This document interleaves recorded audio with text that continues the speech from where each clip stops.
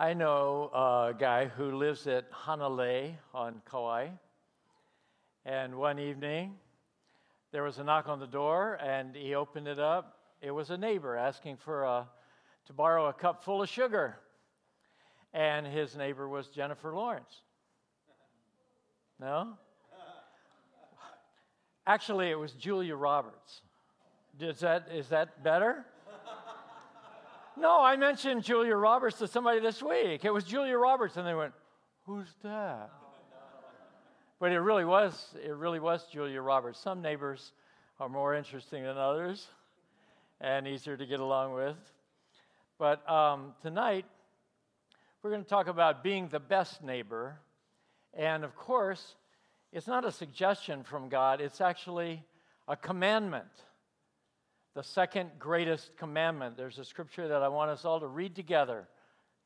It starts off with, "Teacher, what is the greatest commandment in the law?" Let's read it together. Go. "Teacher, what is the greatest commandment in the law?" He replied, "You must love the Lord your God with all your heart, with all your being, and with all your mind. This is the first and greatest commandment. And the second is like it. You must love your neighbor as you love yourself. All the law and the prophets depend upon these two commands." And from the Jesus book, it's the same passage. Would you go back to the first slide, please? You may want to look at it in standard English as I read. Hey, teacher. From all the rules God will give us, which one the main one? Jesus tell him, "Get love and aloha for the boss your God with all your heart and with everything inside you and with how you think. This is the first and most important rule God will give us. And the next rule is you like that one. Get love and aloha for the other guy, just like you get love and aloha for yourself. All God's rules and everything that guys who win talk for God will say come from these two rules." Not a suggestion, but a demand from God that we love our neighbors as we love ourselves. But it's hard. Rocky was telling me about neighbors he had on his street in Nashville, Tennessee. And he said, the one on the right hand had two dogs, and we only saw him when he went out, in and out to walk his dogs. The lady across the street was the mean neighbor, but the one on the left-hand side, Mike, every night during baseball season, he would sit in his driveway listening to baseball games on the radio, drinking beer, and inviting the neighbors over to join him. Some neighbors are easy to get to know and easy to love. But it doesn't give us any excuse about building relationships with those who are next to us. That's the meaning of neighbor, the other guy. Look from side to side and see who's there. Do you know your neighbors? Right-hand side, left-hand side, across the street, back in back of you? Maybe not. In this day and age, neighbors have become almost invisible. And that's why I just wanted to bring this 30-second video that we've been putting up on our website about children. The elementary schools are choosing the children that are not noticed all that much by the other kids. Take a look at this.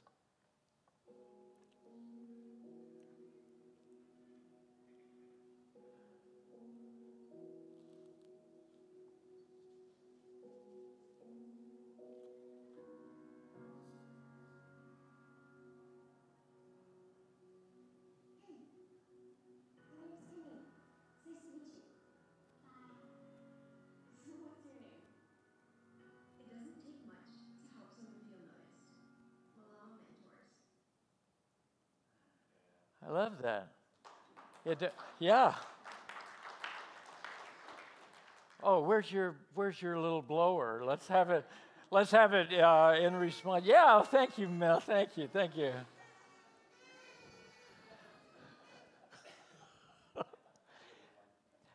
You know, it starts with noticing people, seeing them with Jesus' eyes. Jesus separates the sheep from the goats, and he says to those on his right hand, come, inherit the kingdom prepared for you from the beginning of the world. Because when I was hungry, when you saw me hungry, you gave me food. When you saw me naked, you gave me clothes. You noticed me. And the righteous will say, what? When did we see you hungry? And he says, even as you did it for the least of these neighbors of yours, you did it for me. There's another scripture about noticing people. Please go to the next slide. You got that? Those who say, I love God, and hate their brothers or sisters are liars. After all, those who don't love their brothers or sisters whom they have seen can hardly love God whom they have not seen. Do we see the people around us, and is it really a test of our relationship with God? I believe it is. And so tonight, I just wanted to offer some humble suggestions about how we can get involved with our neighbors more, how we can actually see them. And it starts with filling in that blank in your bulletin. It says, notice them. And then go straight to the next part, the things that we need to know. We need to know what we have to offer. Now, in my neighborhood, we were always thinking, how can we connect with our neighbors? We went around at Halloween, knocking on the doors, collecting candy. But then Yuko and the boys and I went back to the same doors at Thanksgiving with cookies to give to them and thank them for the candy. Just something simple to make contact. And most recently, we had our house re-roofed. And you know, when they do that, they have to bring in that huge dumpster to throw all the old shingles and rubbish into. Well, after they had filled it up and the job was done, there was still 2/3 of it empty. So, remember, I just went around the neighborhood knocking on doors and saying, hey, get rubbish, get junk, you want to get rid of anything, bring it on over. All I had to offer was like nothing, like space in a dumpster. But it was an opportunity to get next to the people in our neighborhood. And if we take home anything from the scriptures and from our conversation tonight, I hope we'll take home the idea to notice them and to think of what we have to offer them. Look at this slide here. Rocky Arnold with a fish he speared. Huge, right? More than he and Anadara and the boys can eat, right? Enough to share with the whole neighborhood, right? That is fake, folks. Look at the next slide. That's the real fish. That is the real fish. But it's a matter of perspective. Do we know, well, even Jesus could multiply that thing and feed the neighbors, but to know our wealth leads us to one of my favorite scriptures in the whole Bible. It's in 2 Corinthians. Let's look at that. Read it with me. God said that light should shine out of the darkness. He is the same one who shone in our hearts to give us the light of the knowledge of God's glory in the face of Jesus Christ. But we have this treasure in clay pots so that the awesome power belongs to God and doesn't come from us. We're not so great in ourselves. We're just broken people like everybody else in the world.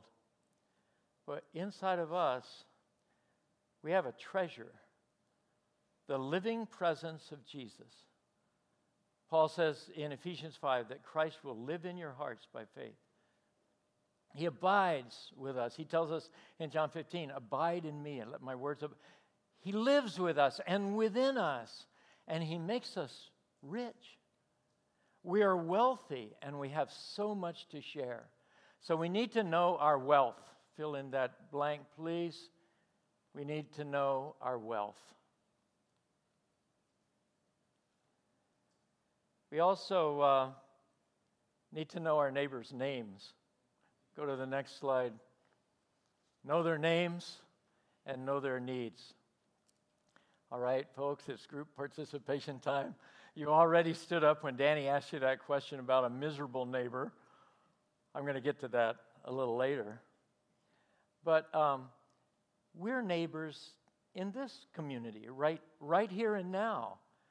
And I'd like, if you're willing, please, for everybody to stand up, and then just please stand up and find a conversation partner.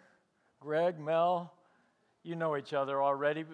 It's even better if it's somebody you don't know very well, but somebody you didn't come here with, somebody that you have a chance to get to know. Find somebody and hold their hand up in the air so I can make sure everybody's partnered up. Where are the pairs? Hold the hand, grab the hand and hold it in the air. Okay, great. First come the names. Okay, wait. I want you to say what the girl says in the video. You can put the hands down now, okay? I know you guys are enjoying that, but hey, do you remember what she said to the invisible boy? Hi, my name's Kimmy. Nice to meet you. Would you please say to each other, hi, my name's Kimmy. Nice to meet you. Go, do it. Yeah, Kimmy.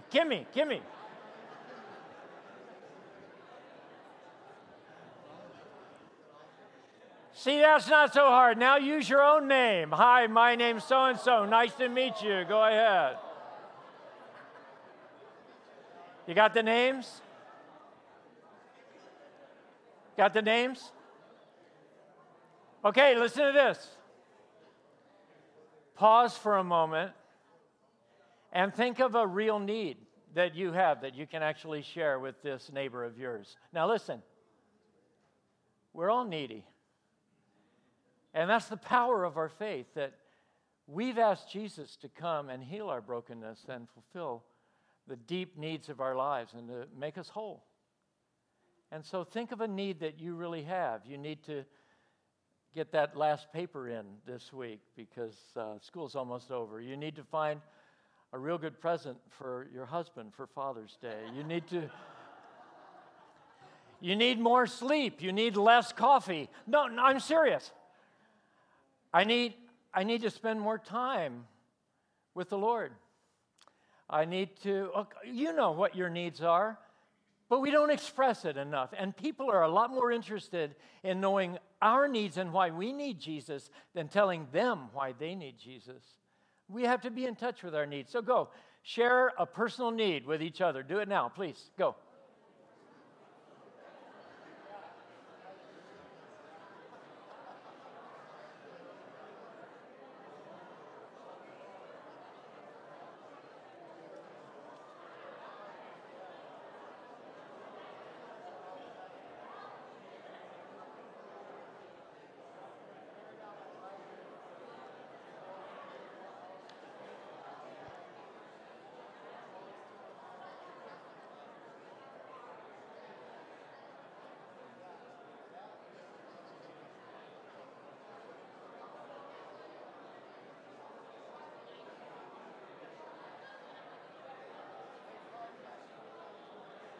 One more minute. Make sure everybody gets to share.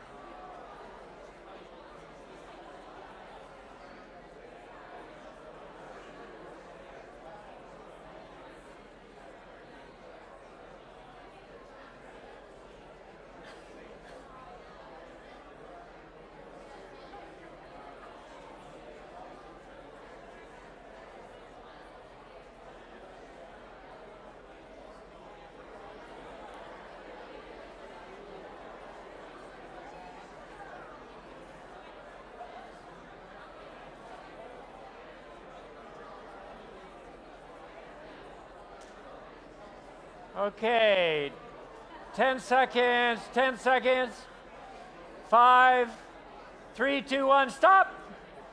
And please be seated.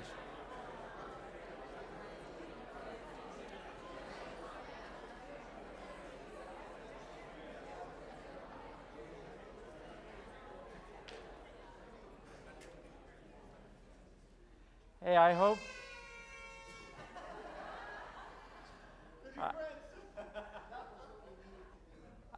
I really hope that next week that we'll reconnect here on Friday night, and that you'll see your friend and call your neighbor by name and say, hey, how's it going with that job search? How's it going with that heart problem? How's it going, with your pesky neighbor? And if we practice neighboring well in this community, it may actually liberate us to be the best neighbors and to be better neighbors. It takes guts, and it takes a desire to really be involved with our neighbors for Jesus' sake. So I'd like to ask you to fill in the last two lines. Well, the next to the last one is 2 intruders to be reckoned with. 2 intruders that might show up on your doorstep and knock on your door. I've got 2 scriptures in mind. And the first one is in the Gospels, and this is Jesus speaking. We've got it up here. The first intruder is the pesky neighbor. And Jesus tells this story. He also said to them, imagine that one of you has a friend and you go to that friend in the middle of the night. Imagine saying, friend, loan me 3 loaves of bread because a friend of mine on a journey has arrived and I have nothing to set before him. Imagine further that he answers from within the house, don't bother me. The door's already locked. My children are in bed. I can't get up and give you anything.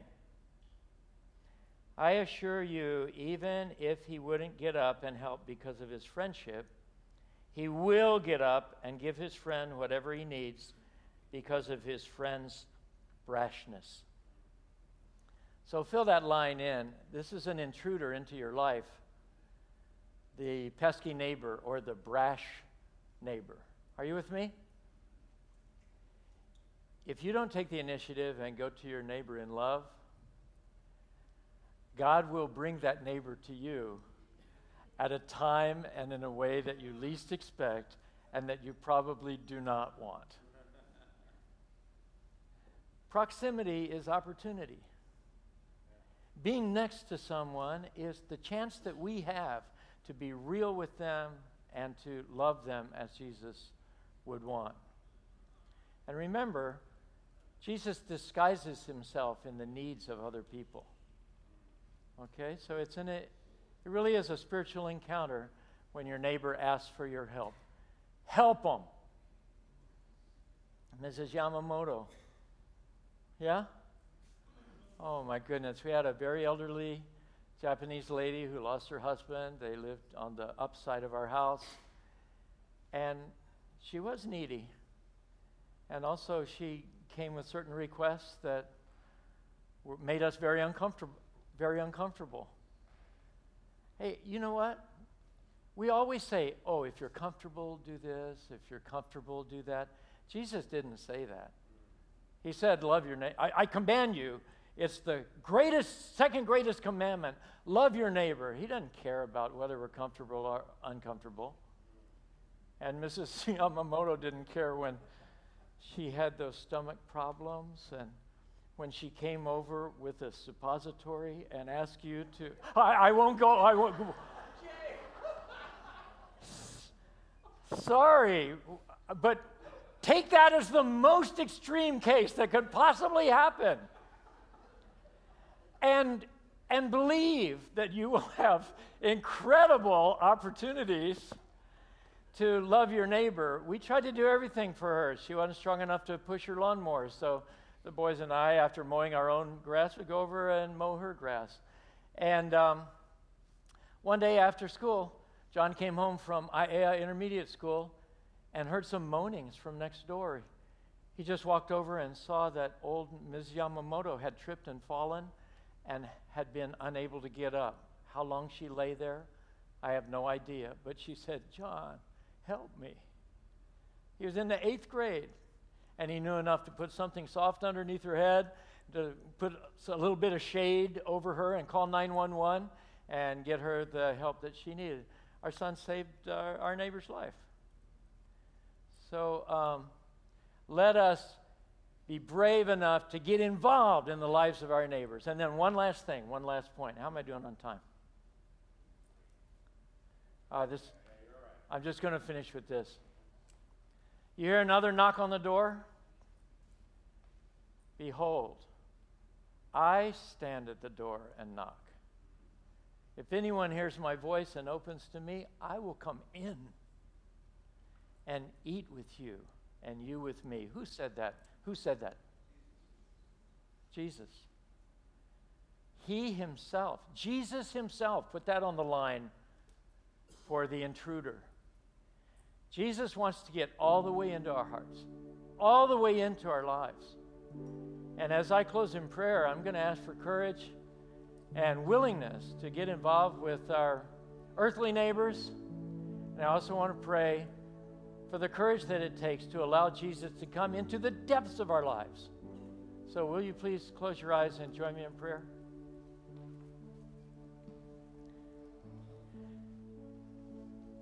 Dear Jesus, we have a hard time with this because this is not theoretical, theological religion.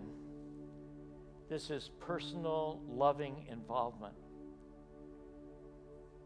We want to be intimately involved with you and welcome you into our lives. And then allow your power in us to reach out to the neighbors who you already know. You know their names, and you know their needs, and you want us to go to them.